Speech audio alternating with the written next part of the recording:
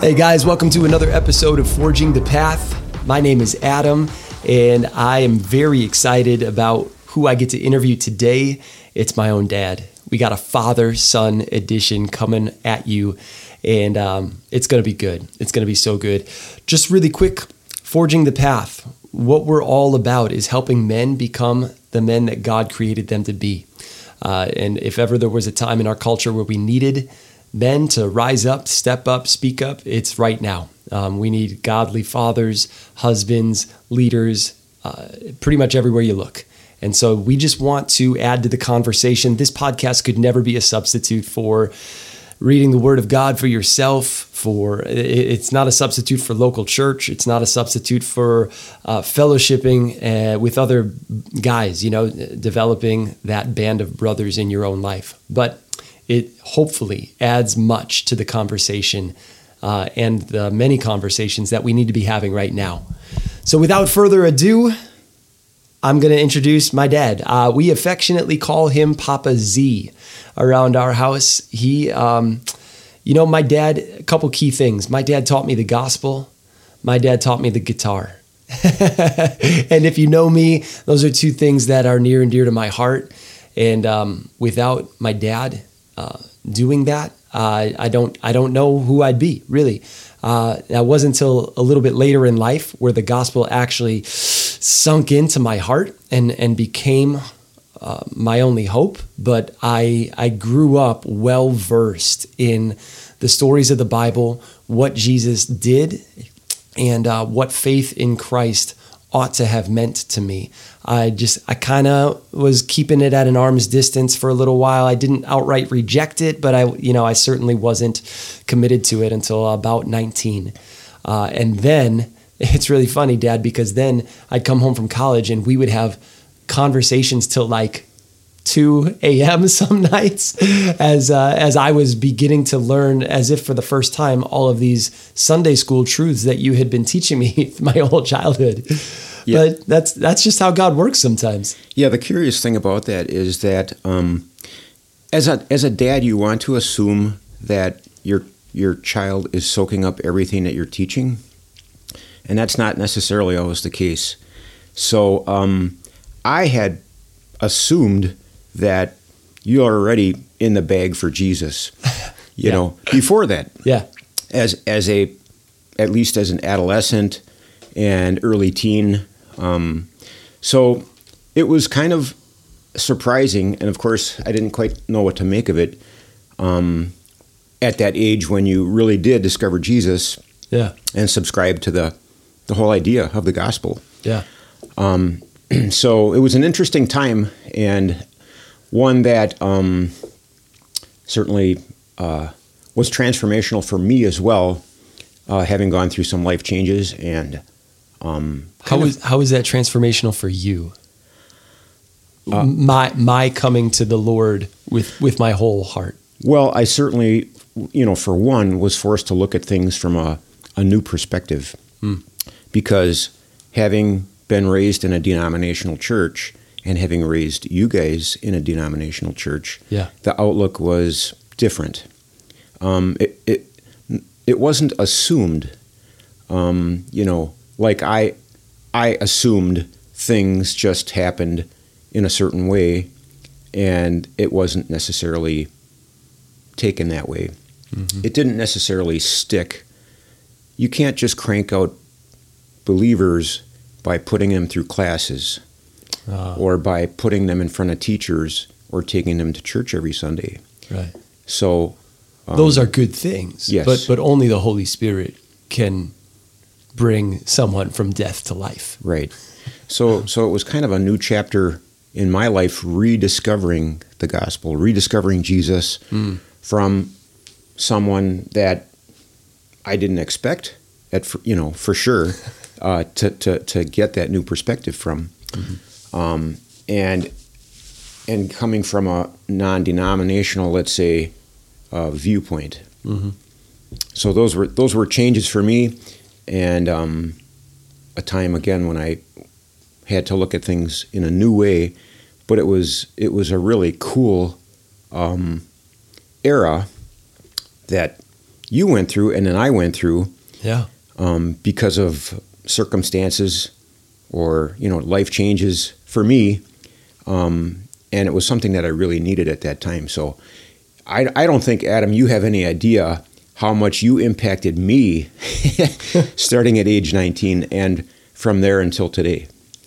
I have no idea. That's crazy how God works. I truly don't. I just remember really exciting conversations with the two of us and sometimes others in our family or in our friend network, just being fascinated by God, like talking about what Jesus is doing in our lives, how he's shaping us, changing us, teaching us, and how he's using us to influence other people around us. It was just very adventurous. Like, wow, what is God doing? Look at I'm learning this in scripture, or, I had this divine appointment with a stranger at the grocery store. And we were having conversations regularly. I remember being very excited to come home from college just to have more of those conversations with you and sit out on the patio and smoke a cigar and just talk about his kingdom. It was so cool. Yeah. I remember one of the questions that kind of became, something that you'd say to me regularly. What is God teaching you today? Or what is God teaching you lately? And I'm like, what? I never had anybody ask me that before. Yeah. Yeah. Well, that's awesome, Dad. That's really cool. I think for me, it's really encouraging now that I'm raising kids and I'm wondering, gosh, is this stuff sticking? Because there's no such thing as conveyor belt Christianity. And at the same time, like, I'm knowing that my kids can't ride the coattails of my faith.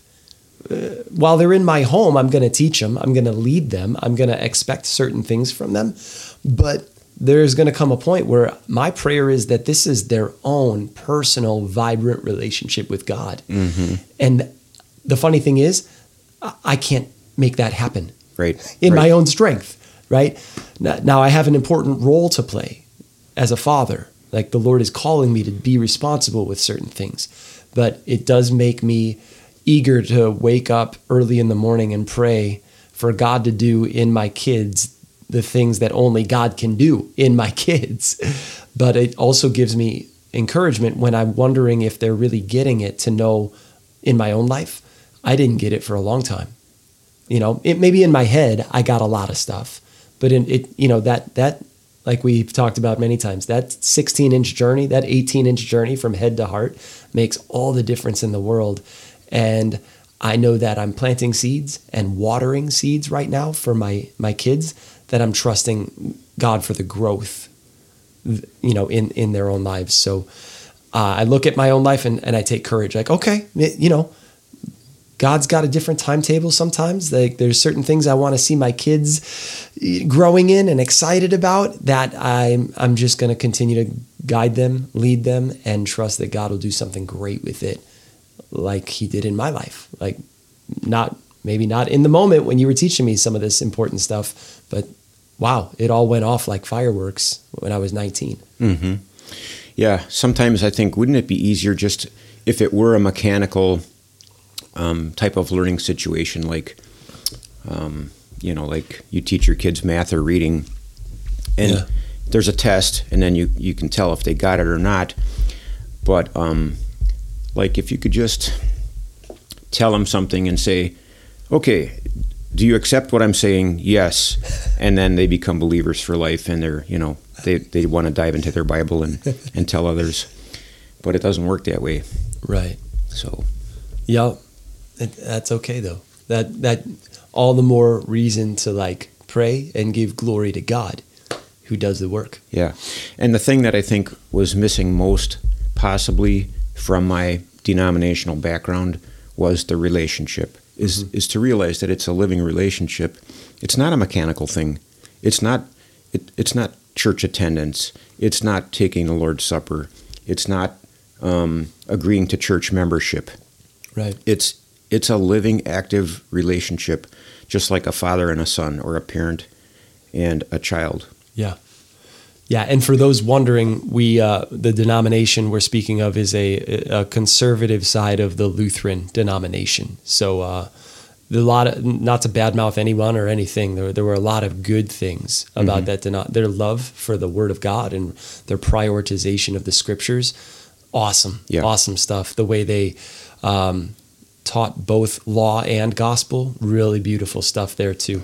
And there were a lot of good people there. I remember growing up in that church, and there were, I felt safe in that church. There wasn't a hint of threat or abuse or danger. I felt genuinely safe and protected in that environment. So it's certainly not all bad by any stretch. It was weak in some areas for sure. Yep. But then again, the Lord just redeemed it. Yeah, he did in a big way. Yeah.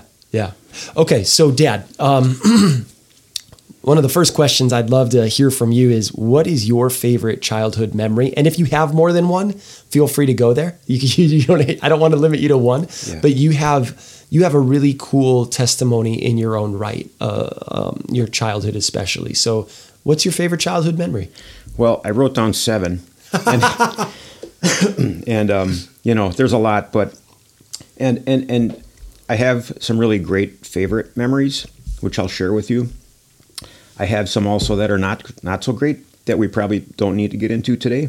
So it was a really mixed bag. But some of my good ones are Christmas Eves, and we were a family that opened our presents from Santa on Christmas Eve. I know a lot of family traditions do that on Christmas Day, but that was one. And I had 6 other siblings, so 7 of us kids, and it was a big deal because we would go to church on Christmas Eve and then come home, and all the kids had to go upstairs and wait for Santa to come. And then at a certain point, my dad say, "Okay, kids, you can come down now," and we would literally fall over each other trying to get down the stairs. So we could attack our gifts. So that was one. And one of those Christmases, my dad did a really cool thing for me. And just as a little background, we did not have money. We, we were on the poor side of things. My dad worked all the time, so I'm not saying we always ate. We always had clothing and shelter, the necessities of life, but we didn't have extra money. So one year, my dad did a cool thing, and he got this bike. He rescued this bike out of the junk pile that someone else was throwing out. And, if you can picture like these car shows where they do a restoration, he did a restoration on this bike that ended up super cool. It was a 20-inch frame, and he put high handlebars and a banana seat on it. How old were you about at this Christmas? Oh boy, probably like 12-ish. Yeah. If I had to guess. Yeah, and Grandpa worked for the city of Milwaukee, right? Yep. Plowing streets, collecting garbage. He just was a city worker. So he this was one man's junk becomes another man's treasure, sort of thing. Right. His title was equipment operator, but most of the time he ended up he drove a garbage truck. So as unglamorous as that is, he was a very skilled guy. He was actually an expert mechanic, and at one point was rumored to almost put the local auto repair shop out of business. So he had some skills. Yeah, he did. But he restored this bike, and it was sitting in the living room, gleaming, repainted, like all completely redone, and that was just the coolest gift, because those bikes at that time were all the rage for kids my age. Yeah, like you had to have a 20-inch bike with high handlebars and a banana seat. Yeah, that was cool. So that was huge. So let's talk about, what did that mean for you at that moment in your life? Because I don't think Grandpa Zastro could ever imagine that here we are in 2023. He's in heaven, and we're talking about something he did on a Christmas Eve when you were 12 that he maybe just never really thought of again, unless you told him. But isn't that interesting as dads that we don't realize the impact of some of the little things that we do? That is for sure. Yeah, I mean, it is hard to, it's mind blowing to think of the impact that some things can have down the road. Yeah, but it was huge. Yeah. Just because of the fact that we didn't have money, and now I had this, spectacular bicycle. Best bike in the neighborhood, I bet. Yeah. That spring later on after Christmas and you getting it out there. Oh, I couldn't wait to get it out. Yeah, it was huge. That's awesome. Yeah. Some other memories. Well, so I'm like 5'9", okay? I used to be. I'm shrinking, but pickup basketball was a huge deal in our neighborhood, and at that time. Yeah. I played organized basketball in grade school, but I didn't even make the freshman team in high school because I was too short. But absolutely loved playing pickup basketball. Played into my 40s, and that's a big childhood memory. You were good. I remember your hook shot was legendary because you were short, and it was a way to shoot the ball consistently without ever getting blocked. Yeah. I remember seeing you at YMCA. I remember hearing, guys you'd play against like, dang it, Zastro and that hook. They were ticked. Yeah, it wasn't my go-to shot. I feel like my go-to shot was the jumper from the corner. Oh yeah, that was my most reliable shot. So I was a good shooter. You were, and I was told that I was quick, and I think those were the two skills that enabled me to play competitively somewhat in pickup basketball. Yep. Riding bikes with friends. Here's another family one that I'll share is Saturday night treats. So in that same era of childhood and adolescence, since we didn't have a lot of money and 7 kids, 7 mouths to feed, one of the traditions that we had in our house was Saturday night treats. Well, Saturday night treats amounted to my dad making popcorn in a kettle, and we could have a half a bottle of soda. We had all these flavored sodas that we got at the local beer depot, and the younger kids could split a bottle of soda, a 12-ounce bottle, and the older kids could have a whole bottle. Like 2 or 3 of the older kids got a whole bottle, just because, that's how much money we had. Yep. And so that was something that we looked forward to. Yeah. What would you say to families right now?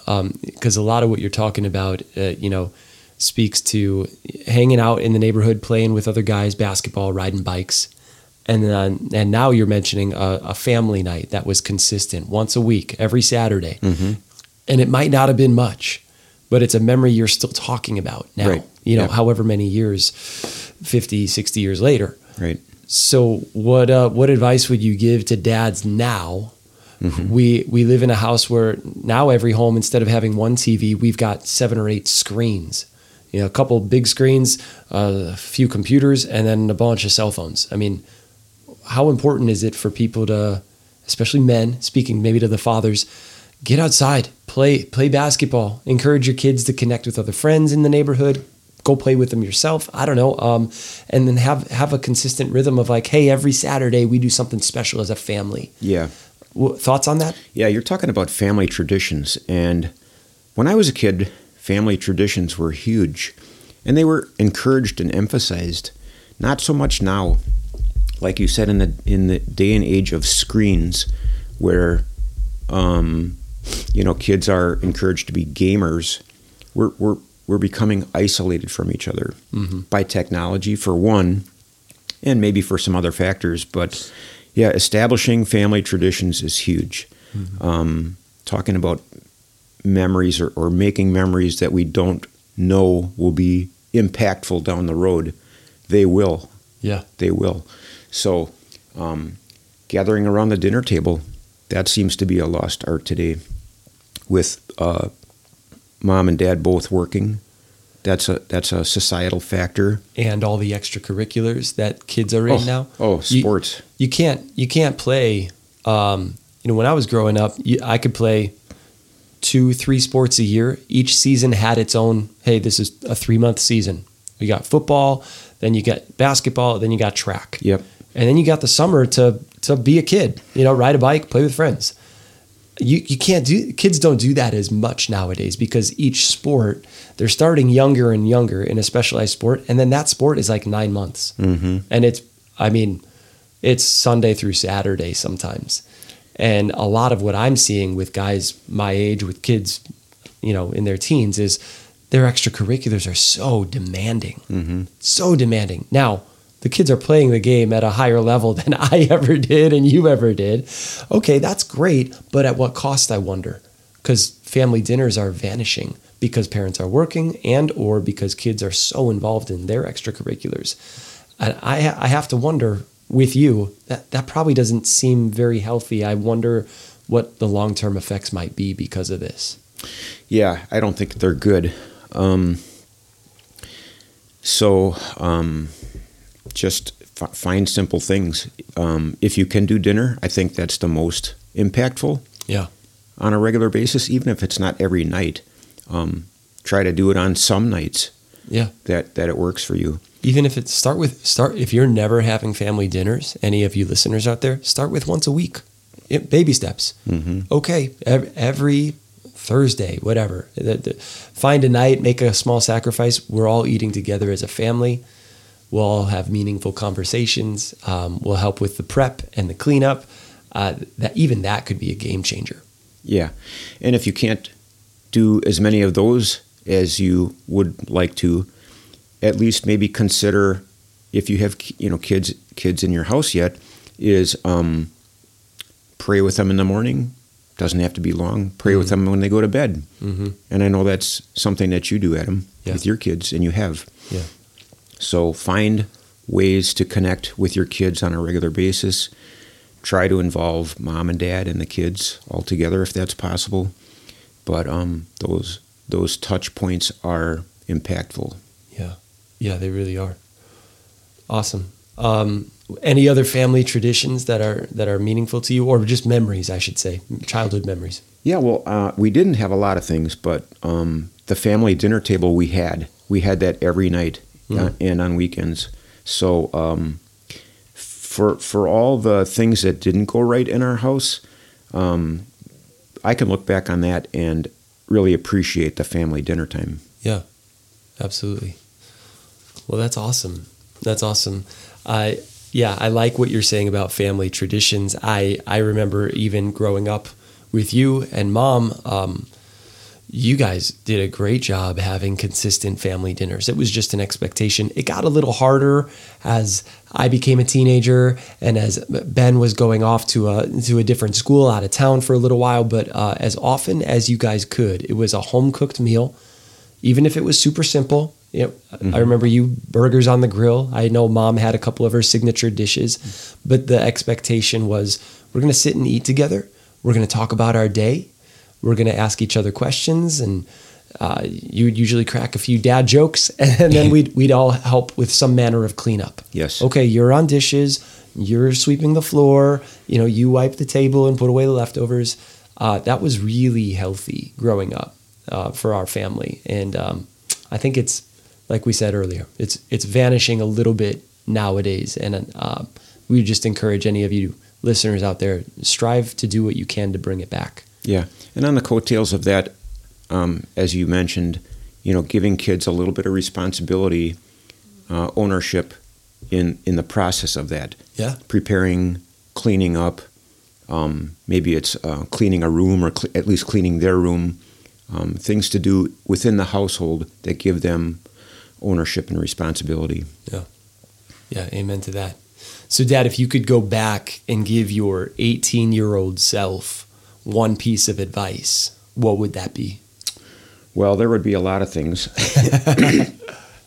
But all right, here's a few. Take a longer view of life. Not setting aside your values for short-term gratification or goal seeking. And then for me in particular, I think I would tell myself that I realize that I would need to seek healing in some areas. that I was wounded and that my siblings were wounded in similar ways. So I wanted to gloss over them and just get on with life. I wanted to move out of the house quickly when I turned 18, because it was not always very pleasant to be there. So, just taking a longer view of things, taking stock, trying to associate with healthy people, which I could have used more role models in my life at that time. Yeah. So things along that line. Yeah. Yeah. Seek healing in some areas. What do you think that could have looked like? Or maybe later on in life, as it did begin to happen, what did that look like? Just for our listeners out there who are maybe thinking, like, hey, maybe I've got some healing I still need. And I want to phrase this wisely and delicately, because Grandma and Grandpa had a lot of amazing things about who they were, but their marriage was a struggle for sure. Bless them for not, calling it quits. And I know Grandma was just amazing in that regard. But there were certain factors about how you grew up, in the way you grew up, that left some scars, no doubt. And guess what?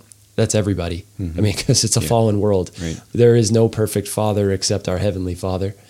And so everybody gets to that point, 18, 19, 20, you're going to have some woundedness. You're just going. Even if you have the best dad on the planet, you're going to have wounds. So you had wounds. How did they get healed later on? And what advice do you give to guys who are maybe thinking, gosh, I've never addressed any of my wounds, and I know I have some. Mm-hmm. I feel like I didn't have a lot of people to go to, and even though my extended family was huge on both sides, my parents both had big families, and we had a big family, but at that time I just didn't have the bandwidth to seek out wise counsel. In hindsight, though, I would say, obviously, seek out your pastor. That would be a good starting point. Yeah. And professional counselors, Christian counselors. Yeah. That could help you. Yeah, for sure. Did you have, at what point in your life did you find some brothers, some men who were maybe, at the same place in your life, that you could have real conversations about things that mattered? Because I see this as an opportunity for a lot of guys, even in today's culture, just finding a brotherhood, a group of dudes you can talk with about more than the weather, the Packers, and work, right? Like the things that we go to. How you doing, Fred? Oh, I'm doing good. How are you doing? I'm doing good. How about the Packers? Oh, yeah. Or in this season, oh, jeepers, it's not looking good. Well, the weather's warm at least. Getting out hunting this weekend. It's like we stay surfacey and superficial, but I think every man needs a band of brothers who you can look in the eye and say, you know what? I'm not doing very good today. Mm-hmm. Here's why. And I need you to hold me accountable and to pray for me. Yeah. For me, that didn't happen until much later. Until I actually got into Bible study groups. Gotcha. Yeah, where we had large groups of, some of them were mixed, some of them were men only. But, not in a meaningful way until probably into my 50s. How did you find that type of group? Through church and also some extended study groups that actually you connected me with. Yeah. Yeah. Yeah. I guess, my encouragement to our listeners is to, especially guys out there, like seek out a band of brothers. Yeah. Seek out, you'll have to ask for permission probably, but start talking to guys about real things that really matter.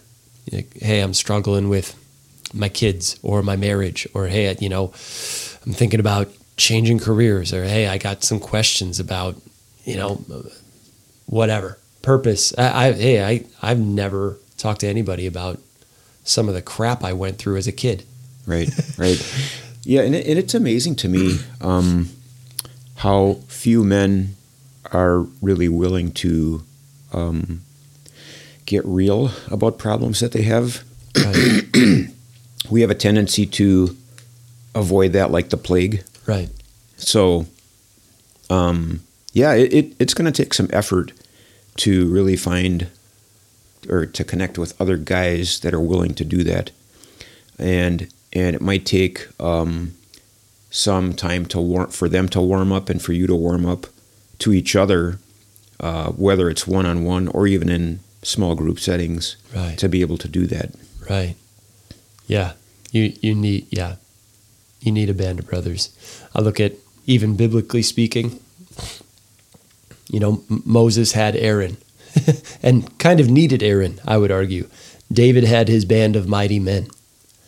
He had Jonathan too. I mean, right. Talk about a male friendship there that would make many of us uncomfortable. And even Jesus in his humanity, sought companionship with the disciples. Yeah. And then later on, Paul never went out on mission trip alone. He never, and he was called to it, but there was Barnabas, and then later on there's Silas and Timothy, and he's always walking with other people. And I just think it's biblically well supported that you need community, you need authentic friendship, you need a band of brothers that you can be vulnerable with at times and who will hold you accountable at other times. We were not meant to be so isolated.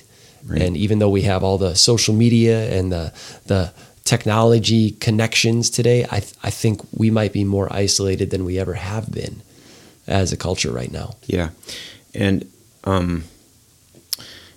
it doesn't have to be someone that you think of as perfect or without flaws themselves. Quite the opposite. Is we should be seeking out guys that are broken just like we are, and are willing to share and want answers and want to seek those answers through Jesus and through His Word. So, and you might find them in unexpected places. Amen to that. Yeah. Yeah. I just have a guy at my church that reached out to me recently. He reached out to me and wanted to meet for coffee and talk about stuff, Yeah. Talk about low down stuff, issues, and it's something we all need. So, it's not a guy that I thought I would want to hang out with necessarily. I mean, there's nothing bad there. We're kind of casual friends, okay? Yep. But it's not someone that I thought, hey man, it'd be cool to hang out with that guy. It just happened. So be open to relationships that you maybe hadn't considered. Yeah.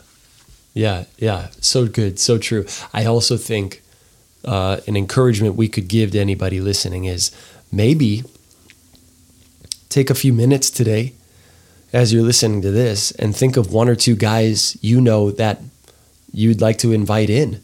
To maybe you got a Bible study, a men's group, a prayer group, I don't know, maybe it's just a golf group. It doesn't have to be super spiritual. It's just a group of guys hanging out that they're real, they're authentic, they are going after what matters. But you also know some other guys who are not, they don't have a tribe, they don't have a band of brothers.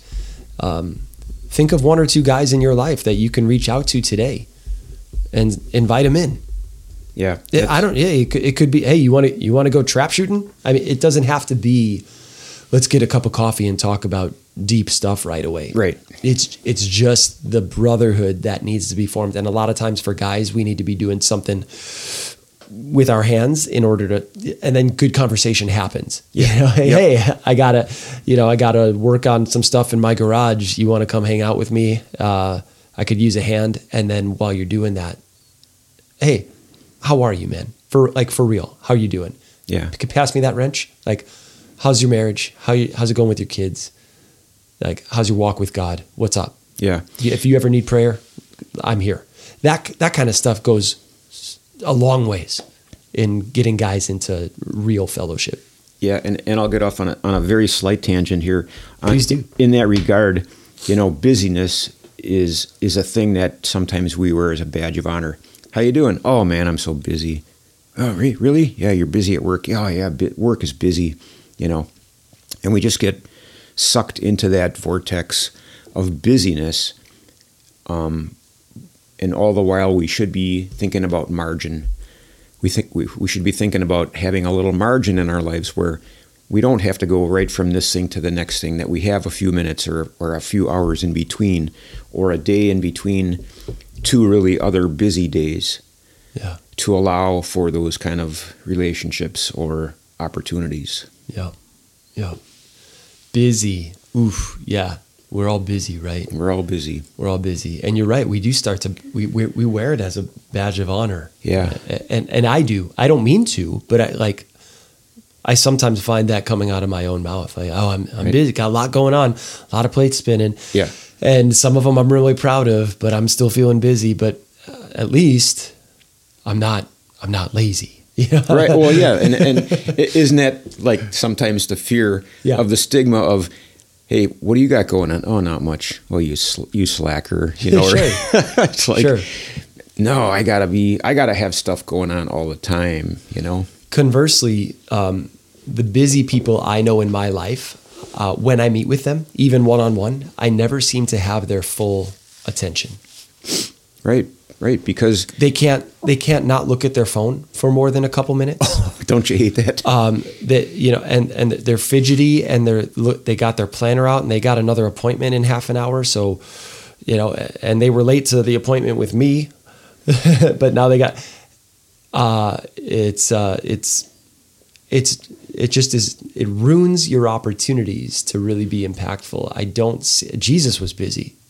Let's talk about a man who was busy. He had a lot going on, a lot on his plate, a lot to get accomplished. It involved the salvation of the world, like he's busy. Those 3 years of ministry, busy. But I get the sense when I read the Gospels, he treated every single person as if they were the only thing that mattered in that moment to him. Yeah. Like he doesn't seem rushed, is what I'm trying to get at. So that's for me, Dad. Like that, that's my big takeaway from this conversation so far is I've done that to people. I've been the busy one who has not given them my full attention and who's thinking about the other things I got to do later that day. And I think it robs me of the opportunity to really be a blessing to them. And when you're around people who give you their full attention and take their time and don't seem rushed, they're restful people to be around. Mm-hmm. You walk away like, man, I feel like rejuvenated. It's restful to be in their presence, as opposed to, I kind of feel like I'm bothering them. It feels a little stressful. They got a lot going on. I better not reach out to them for a while because they're so busy. Yeah. And then we just stay in further isolation because of that. Yeah. And how does it feel when, we present the image to someone else like we don't have time for them? Are they going to come back to you again when they're in a time of need? Maybe not. Maybe you turn them off, Mm-hmm. So it just has so many implications. Is it easy to do? No. It's hard to do, But Jesus always went off and prayed.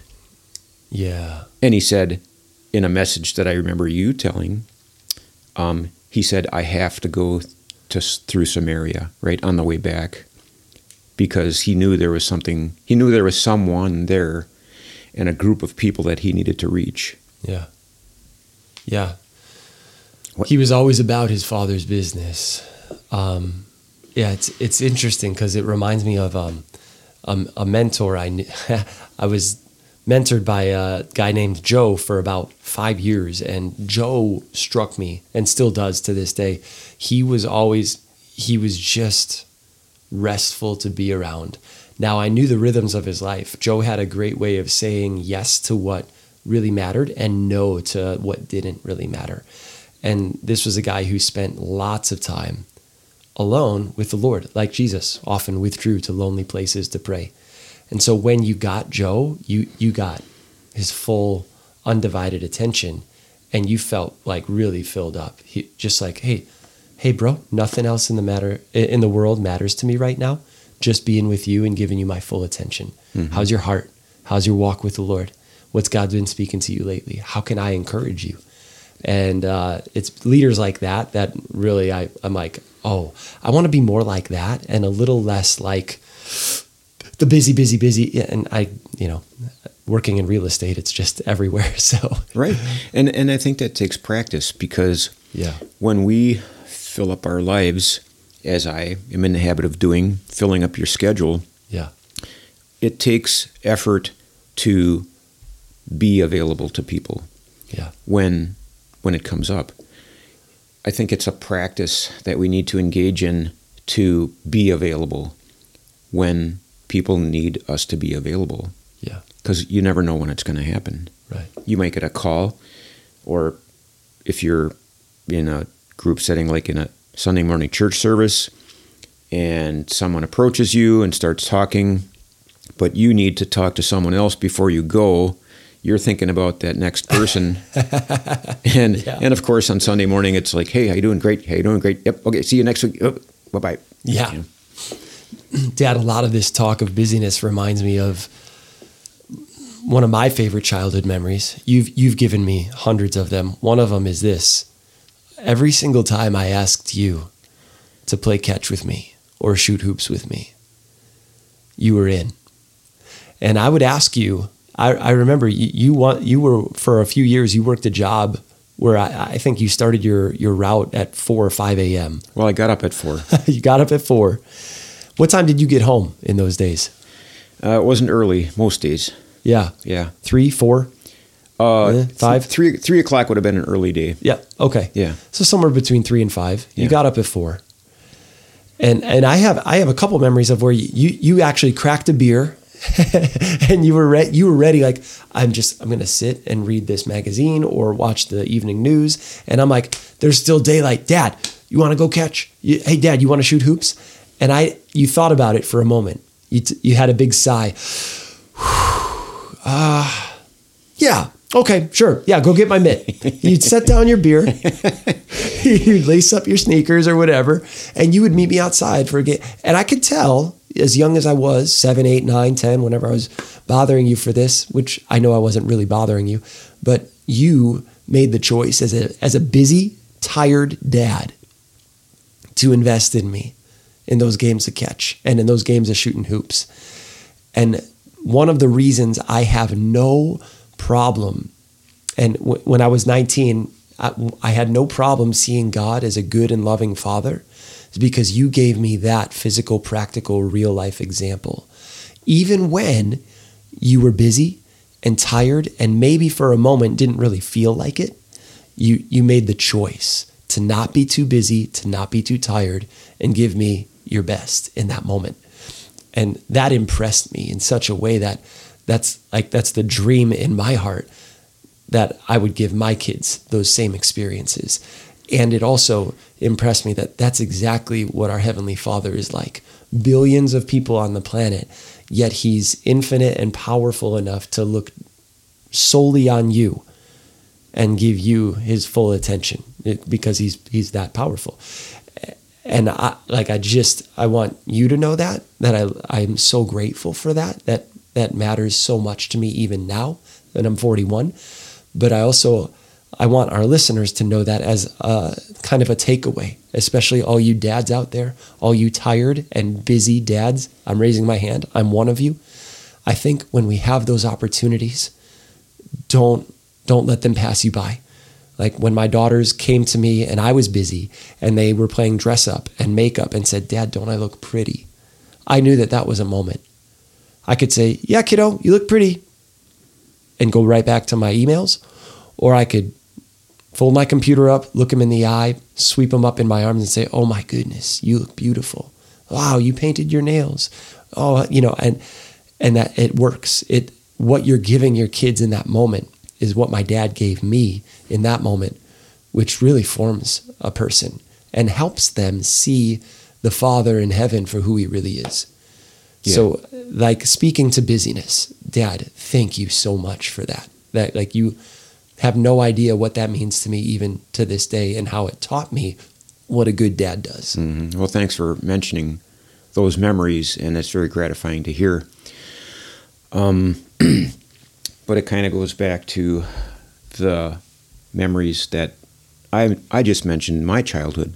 Yeah. That my dad probably had no clue, or my mom, that they would be that impactful, for the rest of my life. So, yeah, it's super important, and it's maybe habits that we, as parents and grandparents, should really remind ourselves of. Amen. Yeah. Dad, did you have any other advice you would give yourself, your 18-year-old self? I don't want to pass that up. Well, feel free. Nothing really more specific than that.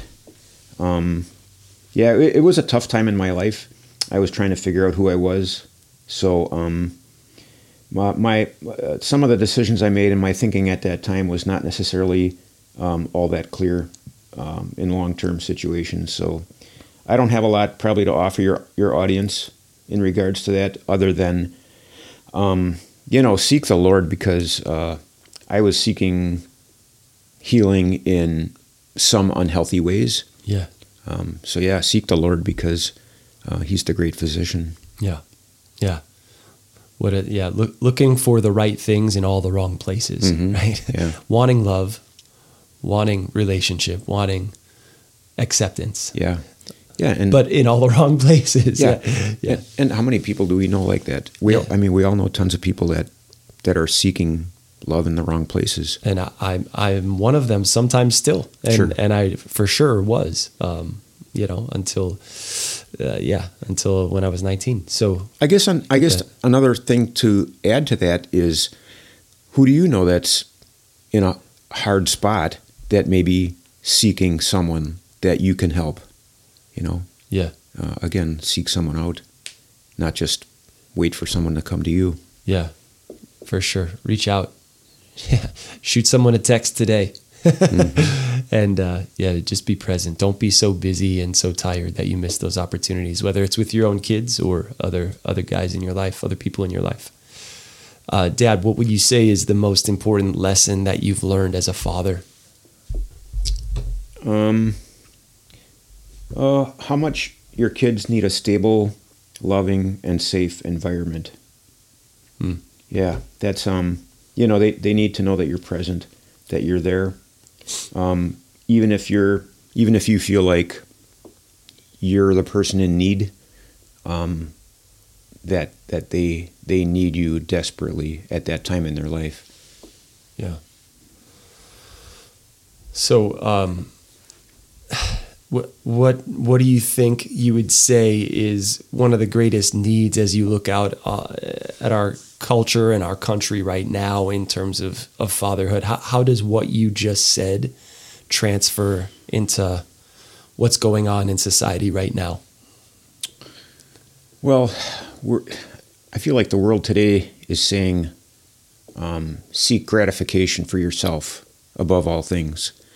And as we touched on before, it tends to be isolationist, spending time on the computer, gaming, too many screens.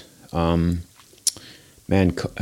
really did a number on us in that regard too, keeping us separated, keeping kids out of school, keeping us out of church, which is a whole nother tangent.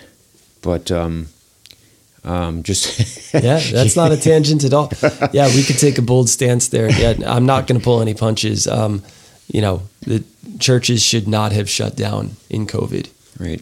And YouTube church, live stream church, whatever is not church. Yeah. It's not the assembling, gathering together of the saints. Yeah. It's it could be a great way to listen to some nice Christian music and hear a little bit of the Word of God, but what you're missing is that fellowship, that deep, rich fellowship and accountability, and brotherhood, sisterhood, and that is an integral part of what we call church. And so you can't, especially in today's age, you can't just podcast or YouTube your church experience. It's not biblical church when you do that, and too many churches were so easy to go that direction in COVID. Yeah. And I'll just encourage the body right here that if you're looking at Sunday morning as a sleep-in opportunity to watch a live stream, go back to church. Yeah, for sure. For sure. Yeah, absolutely. Absolutely. Yes. And amen to that. I'm hearing you say a lot of around the lines of just being selfless, like as a father, putting others first. And I think that's well in keeping with what the Bible calls us to. You're laying your life down for your wife. You're laying your life down for your kids. It's the what Luke and I were talking about several weeks ago, the glad assumption of sacrificial responsibility. That's the call to biblical masculinity. Yeah. The glad assumption of sacrificial responsibility. So, especially, I'll add, when you don't feel like it. Yeah. It's probably in those moments where you're going to make a really great memory for someone. Sure. Yeah, it is a call to sacrifice. On a number of levels of things that we're talking about today. The other thing is that time flies. There's no tomorrow when it comes to those special times with your kids. Do it today, do it now, and find a way to make it happen. Yeah, that reminds me of what you said to me as you and Mom were helping me move into college at La Crosse. So we're all unpacked in my dorm room. Mom's crying and saying her goodbyes, and it's great. It's what a healthy mom should do. Honestly, it was good. But you might have had a couple tears in your eyes, but you were also you were kind of frustrated. You were like giving me a hug, and you're like, "Dang it, this is hard. I spent all these years helping you become the man you've become, and you've turned out to be a really awesome guy, and now we have to say goodbye to you just when you're the most fun to hang out with." And you were kind of chuckling, but I could tell you were a little bit like, shoot, this is hard. This isn't fun. I want you around every day. I want to spend time with you every day, and I got to say goodbye. So yeah, time flies.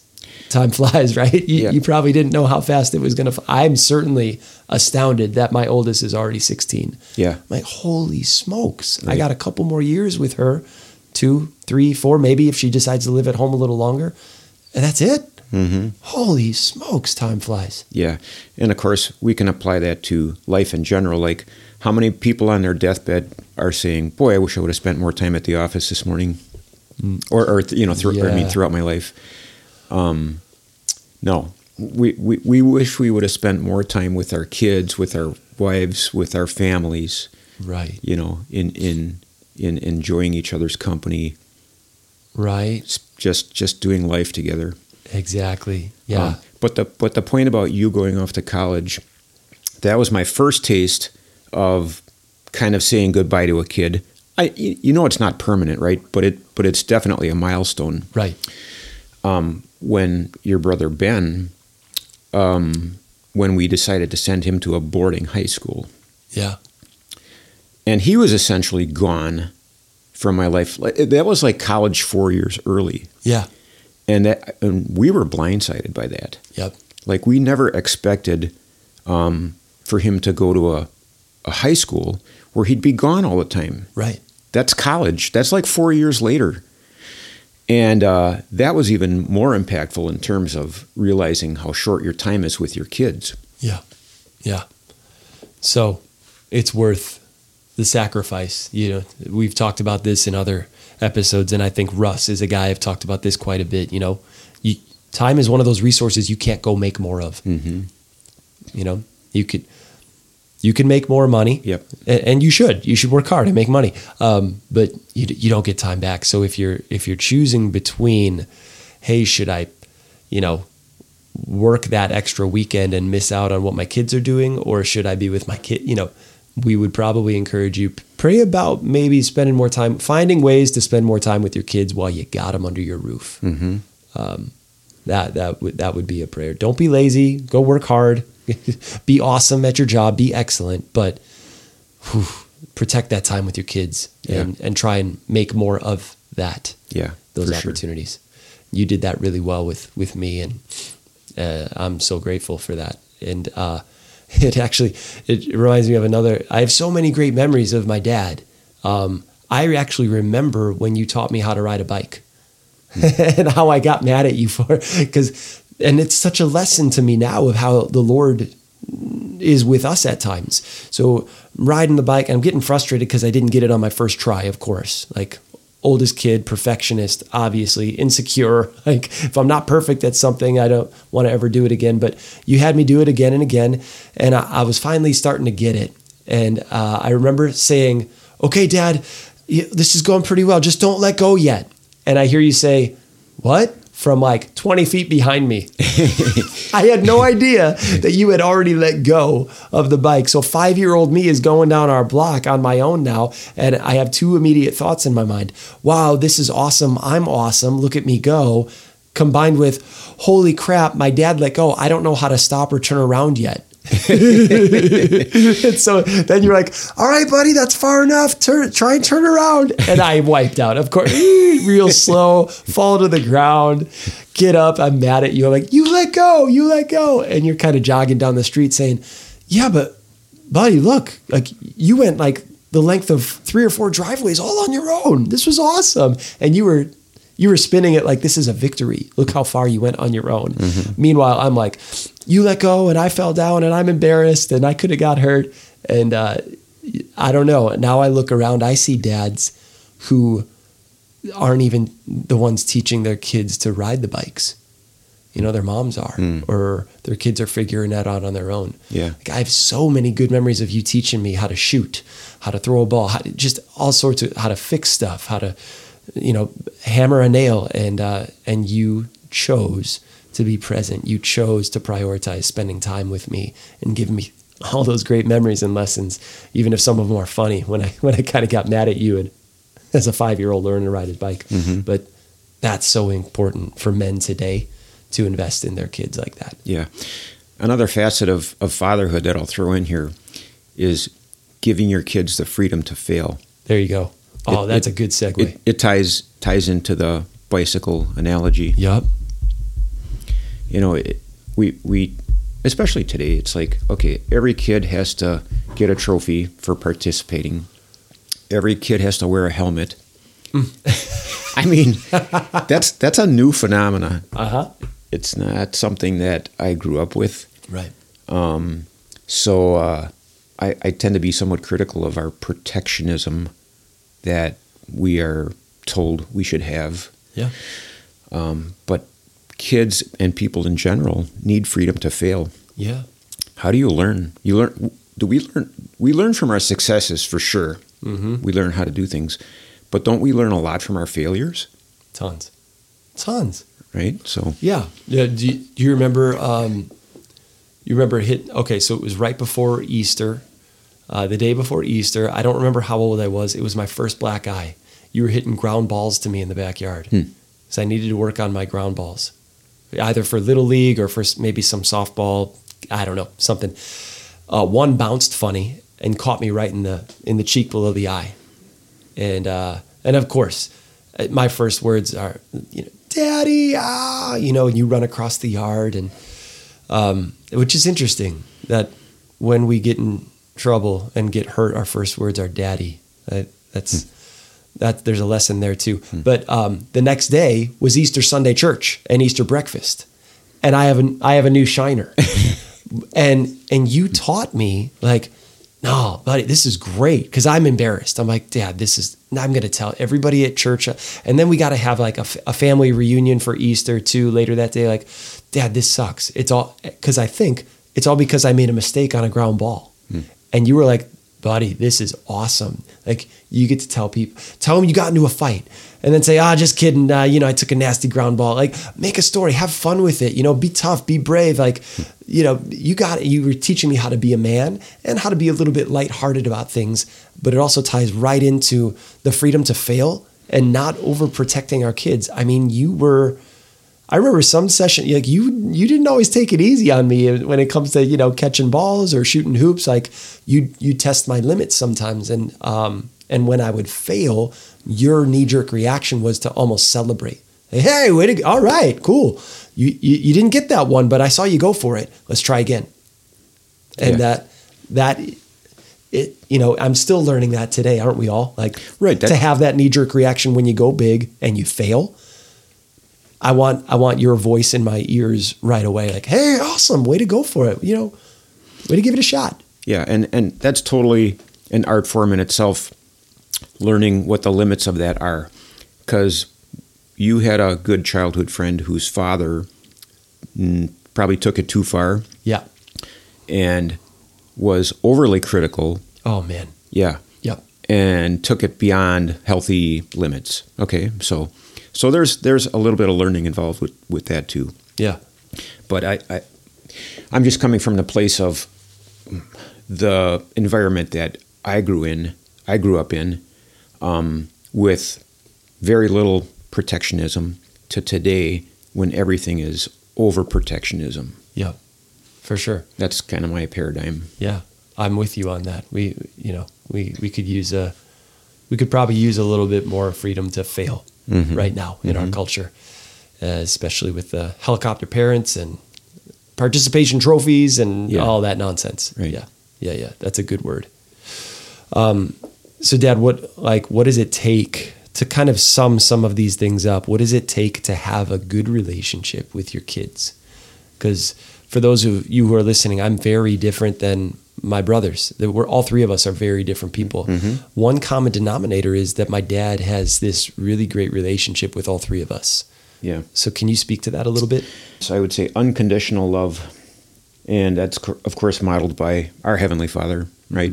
When we screw up, we have a tendency to run away when we should be doing the exact opposite, running back. When we fail, when we sin, whatever, our first reaction should be to run back to our Father and seek the forgiveness, seek the healing. But of course, we want to do the opposite. Yeah. So unconditional love, I would say, maintain the steadfastness of your values, because the world and sometimes even your kids will encourage you to compromise your values at times. The world, for sure. I mean, the world will always encourage you to compromise your values. But even sometimes ideas or friends that your kids bring home may not always bring a positive contribution to your family values. Yeah. So we have to be on guard for that and aware of things that are out there. Taking time for them, celebrate special days and times, taking time out, have those birthday parties, celebrate those holidays with your family, celebrate their achievements, celebrate their failures. Celebrate their failures. Oh, that's good. What does that look like, do you think? Well, like your black eye. I mean, since we're talking about that and since we're sharing that with your audience, I think that's a perfect example. Make something good out of something that went bad. There's always something to be learned. Yeah. And we can always take something away and build on it. Yeah. Yeah, I love that. Recognize their accomplishments. And I'm not saying a trophy for every kid on the team is the answer for that. I'm saying when you see growth or when you see effort on your kid's part, recognize it and celebrate that. Yeah. And talk about it with them. For sure. Yeah, I remember we're right before a Little League game. You said, all right, buddy, if you score a run today, we're going out for ice cream. Because it had been a couple games and I got a couple hits, but I hadn't got to home. And I was like, yeah, but what if I don't score a run? He's like, well, then the next game you play, you score a run. Next time you score a run, we're going out to ice cream. It's going to happen. I think it'll happen this game. And I was like, I don't know. Well, it did. I don't know if you remember the play, but what happened was I had stolen third base. Something happened on an overthrow. I slid into and the ball was off to the side over the third base. And so the third base coach was telling me, home. So I get up from my side. I'm running to home, but the third baseman got the ball, threw it to the catcher, and I slid between the catcher's legs and was home before the tag. And the whole crowd was, yeah, it's a good play. I scored a run. And I remember you right by the chain link fence say, "Looks like we're going to ice cream tonight, buddy." But it's stuff like that, Dad. It was super cool. It was like, I'm going to award you for achieving, but hey, even if you don't score a run tonight, well, that just means we'll get ice cream the next game. Mm-hmm. You're going to score a run. Mm-hmm. You'll do it, and I'm going to reward you for doing it. But you were right. I mean, you were right there behind home plate, like, because once I had gotten to second, I think you were like, okay, he's in scoring position now. So that was fun. And I remember going to the place in McWanago that isn't open anymore for ice cream after that game, just feeling like the best baseball player in the world, which I wasn't. I wasn't even the best on my team, but that was a real cool moment. You were always looking to incentivize the effort, not necessarily always the outcome. Sure. And if the outcome wasn't what we wanted it to be, you were quick to say, hey, but good effort. Like that's the way to do it. Yeah. Yeah. And not every kid is a gifted athlete. We all know that. Some are gifted and some are not. But every kid is going to be good at something or other. Yeah. It may not be, us living vicariously through our kids for some sports achievement. Sometimes that's going to happen. Sometimes your kid is a gifted athlete. Yeah. Okay. Other times they're not. Maybe they should be in band. Maybe they should be excelling in art class or composition or something else. I think one of the keys to parenthood is finding and encouraging your kid in ways that they're gifted. Yeah. Yeah, I think you were the one who told me, what proverb is it that says, train a child in the way he should go? Mm-hmm. When he's older, he won't turn from it. Mm-hmm. I think you were the one who told me that doesn't just mean morals. That means finding his gifts, his talents, train him in the way he should go. Hey, buddy, you're gifted at ABC. I could see you doing XYZ when you're an adult. You should explore those options. Go ahead. You got gifts and talents in these areas. Have fun with it. You put them to use. Yeah. See what happens. You told me that later on, and when it's like, well, that doesn't just mean the do's and don'ts of like, the commands and stuff. It also means like find your gifts and put them to use. Train a child in the way they should go. And you notice something inside that child as a gift and a talent. Let them know about it and encourage them to keep going in that direction. Mm-hmm. Yeah. And it doesn't mean being your kid's buddy as a parent. I think that's a big mistake some parents are making. Right. Yeah, I'm saying buddy because that was one of my nicknames. Right. you called his son's buddy, but yeah, you're right. Yeah. I just want to make it going. Just to make a distinction. Like, okay, I really believe we should be our kids' cheerleaders and encouragers, and help them see their potential, and help them achieve their potential, whatever area or areas that is. But just as long as we're talking about it, not to like say, hey, oh, that's okay, everything's okay, and be an enabler in unhealthy ways. Right. I can't think of a way to expound on that in more detail right now. Yeah. But I think we also can think of parents that they want to be their kids' buddies. They don't want to discipline or do the hard things to train their kids up either. No, that certainly wasn't you or Mom. I'm thankful for, we knew what was right and what was wrong. You guys weren't afraid to swat us upside the head and give us the spankings when we needed them as younger kids, and take away privileges as we got older. Was it a timeout, or you don't get the car for the weekend, things like that. That's super important too. Yeah. While my nickname from you was Bud or Budnick or Buddy, you knew when it was time to be a father and bring loving discipline, and when it was the time to just, hey, celebrate great achievements and, pat on the back, kick in the rear. Both are needed. When are each needed? That takes discernment. And we had that in our house for sure. Okay, we're gonna have to have you back, Dad, because we've got plenty of questions we're not gonna get to this time, but I do want to ask you the last couple here, if that's cool. Sure. All right. Dad, what's your biggest prayer for younger men today? Well, it's going to be a real simple answer. I have a couple things. Number one, follow the Lord.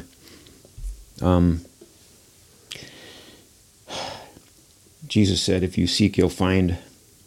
And in Jeremiah 29, I think it says, you'll seek me and find me when you seek me with all of your heart. Mm. So I think, as a rule, just always be seeking God's will and seeking to expand the relationship. Spend more time. How do we have good relationships with our spouse and our kids and our family? We spend time with them. Mm-hmm. But for some reason, when it comes to God, we don't really think in terms of spending more time with Him. So relationships are built on spending time. Mm-hmm. So spending time in the Word, spending time in prayer. Yep.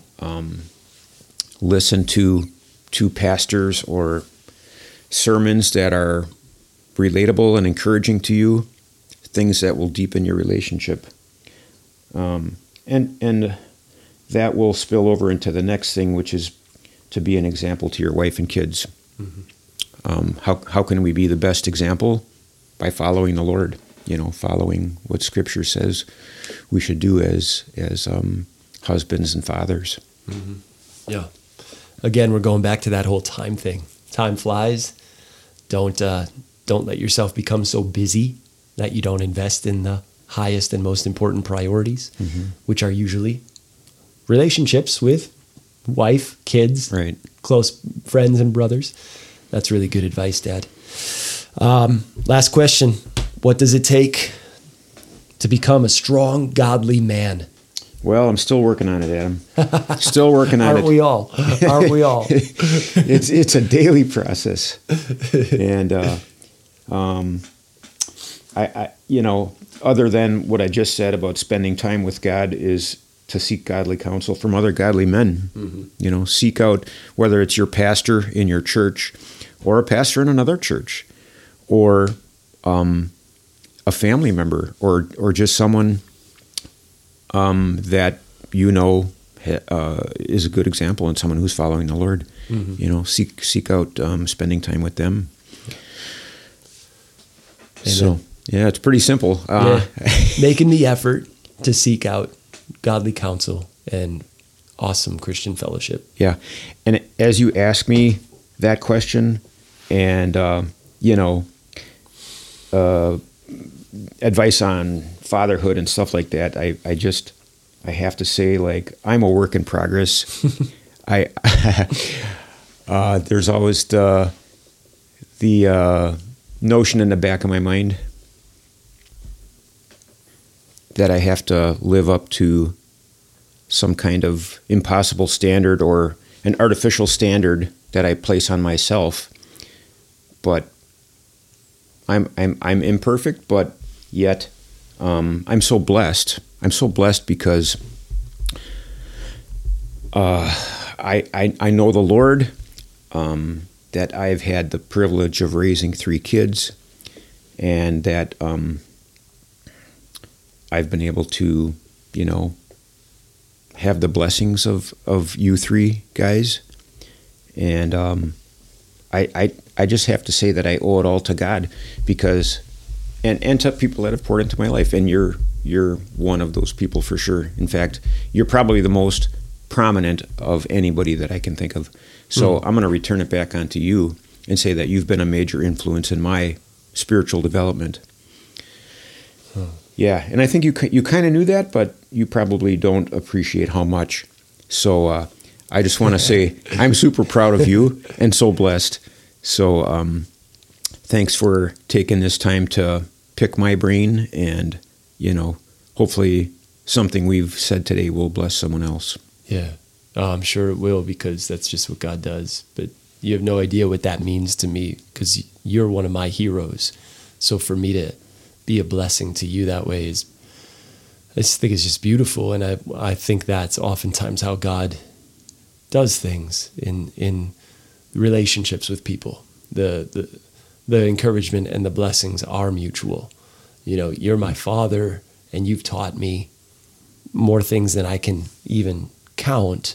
And yet God, by his grace, has used me in some ways to encourage and bless you more than, a lot of other people. And that's just awesome. And that would be something that I would pray for my own kids, that I could someday, like, what a thing to aim for, that my kids would look at me and be like, Dad, I'm so grateful for you teaching me all of these things and those things. And for me to then say, yeah, but you know what? Like, you're one of the richest blessings in my life. You've taught me all these things. And I think that's the way God perhaps has designed family to be throughout the years. Sure. And I'm just glad that we have that relationship. And my heart breaks sometimes when I talk to other guys who don't have that relationship with their earthly dad. I know the pain that causes, and I know the extra efforts that they have to take to find that in the Lord and in other friendships. And I'm just grateful that I have that in you. And I know that come what may in my life, I know that I have two people that will support me through thick and thin. Claire and my dad. And they'll always believe in me more than I believe in myself. And they'll always be there with grace when I totally blow it. And they'll always be there with a shot in the arm when I need a little boost of confidence and whatever. So thank you. This has been a really fun conversation. And because we didn't even get to all of our other questions, I think we'll just have to have you on again sometime after the new year. But the main takeaway for me, and our listeners probably have a lot, but the freedom to fail and the wrestling with not becoming too busy. Time is limited. Spend time with people. And then what you said here at the very end, Dad, I'm wondering if you can just take us out on a prayer. What you said at the very end, what does it take to become a strong, godly man? You were like, yeah, I'm still working on that. But then you pointed right to the gospel. You talked about the impossible standards that we sometimes place on ourselves, but how we can go to the Lord with those and find there is someone who's lived up to every impossible standard. There is someone who did it for us. And we can look to him, we can hope in him, we can follow him, and that's our firm foundation. And then when we blow it, which we inevitably will, we can fall into his arms. And that's the beauty of the gospel. That's the gospel message in a nutshell. You could never do it, so Jesus did. Yeah. Put your faith in him. It's not about you anymore. It's about put your eyes on him, put your faith in him. He is all in all. That's what you've been teaching me for years now. Yeah, he's done it all, and we have a perfect Heavenly Father that we can go to, and that he wants us to go to him. Yeah. So why not avail ourselves of that wisdom and love and relationship? Amen. Yeah, you want to say a quick prayer for us and for all the listeners out there? Father, thanks so much for this time to get into the things of parenthood, fatherhood, relationship, and for the help that you provide, the example that you provide through Jesus, your Son, and through your word, and through the encouragement and community of other believers. I would just ask that you bless everyone in this audience today that's hearing this message, and that you would give them the assurance, Lord, that you love them unconditionally, and that you want nothing more to deepen that relationship. So thank you for being there for us. Thank you for providing Jesus, your Son, who paid the price for us to have that eternal relationship with you. We pray it in Jesus' name.